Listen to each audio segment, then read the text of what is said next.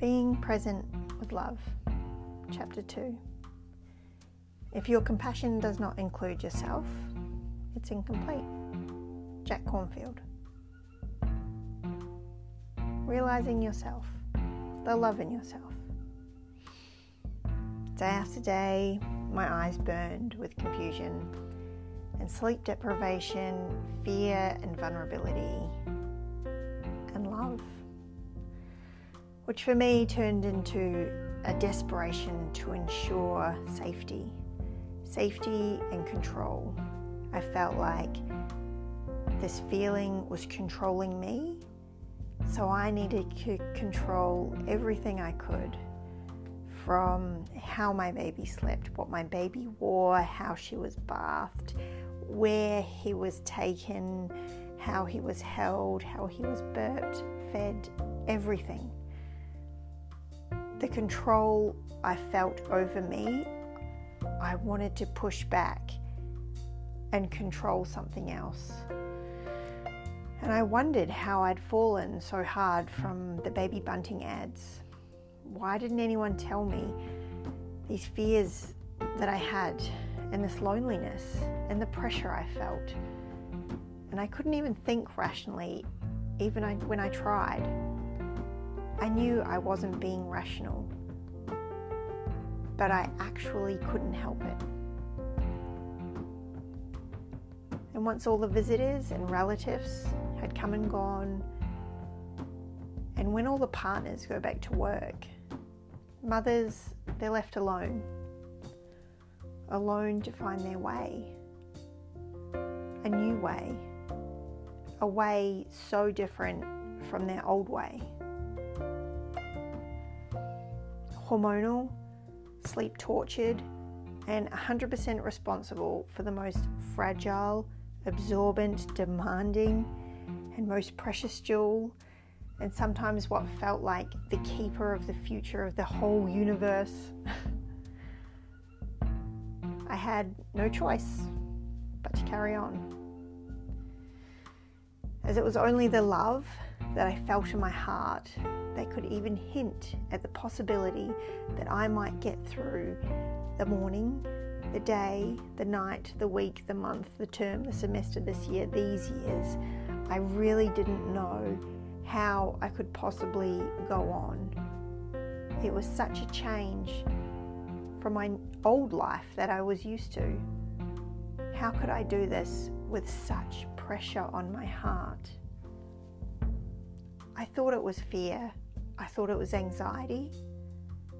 But I know it is love. That enormous feeling that weighed on my heart was and still is love.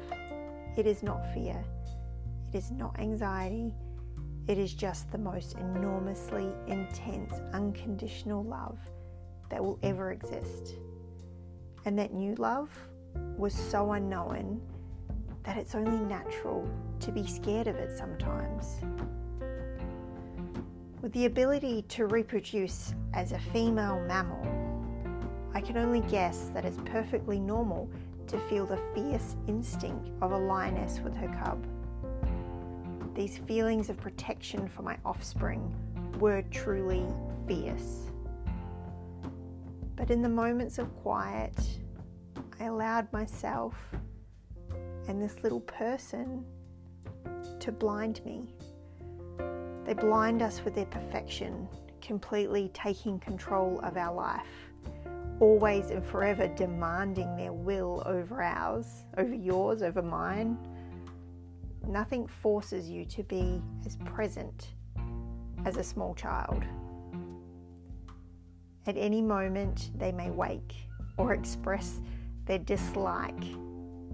As soon as you stop rocking, jiggling, swaying, they let you know, ripping you from your thoughts of the past or the future, and usually things like what you might cook them for tea, and ensuring our presence in their game, or the flower, the wind in the trees, or the tiny steps of a ladybug. When you have nothing else to do, getting caught up in their wonder can be superbly glorious. A bit like basking in the sun. sadly, this natural mindfulness of a child is not looked upon so kindly in our productivity-based and outcome-expecting day-to-day society. And when we compare the presence of our children with the expectation of our role as a player in this game of 2019, it can feel completely unachievable to allow the two to mesh into a life that might be your future. But even though your concerns are sincere, your sorrow has no cause. For the wise grieve not for the living or the dead, and neither should you. You can choose to be wise. Just have faith. Don't grieve for the old life, your old life that appears to be gone now, nor what seems like the enormous task ahead of you. Be present with this newfound immense love. Instead of being scared of this new feeling and this new life, try, and I know it's hard, but just try. It does take practice. Try to embrace it. Breathe deeply into it. And as you exhale, try to loosen it a little. And with each breath, your heart will grow bigger, absorbing that love, instead of always trying to just hold it. Be kind to yourself. It's a huge feeling to endure. And try and carve some quiet time out for you to sit and just breathe it in. Make that a non-negotiable part of your day. That intense feeling of love will eventually blend into your heart, into your life, and it will carry you into the next day and the next, until you can look back and say, I did it. Because you have already done so much to arrive here now.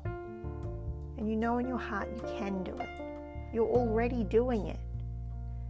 Push aside the fear of the unknown and step into your faith of realizing that this feeling is love. This love will be the rest of your life. How lucky you are.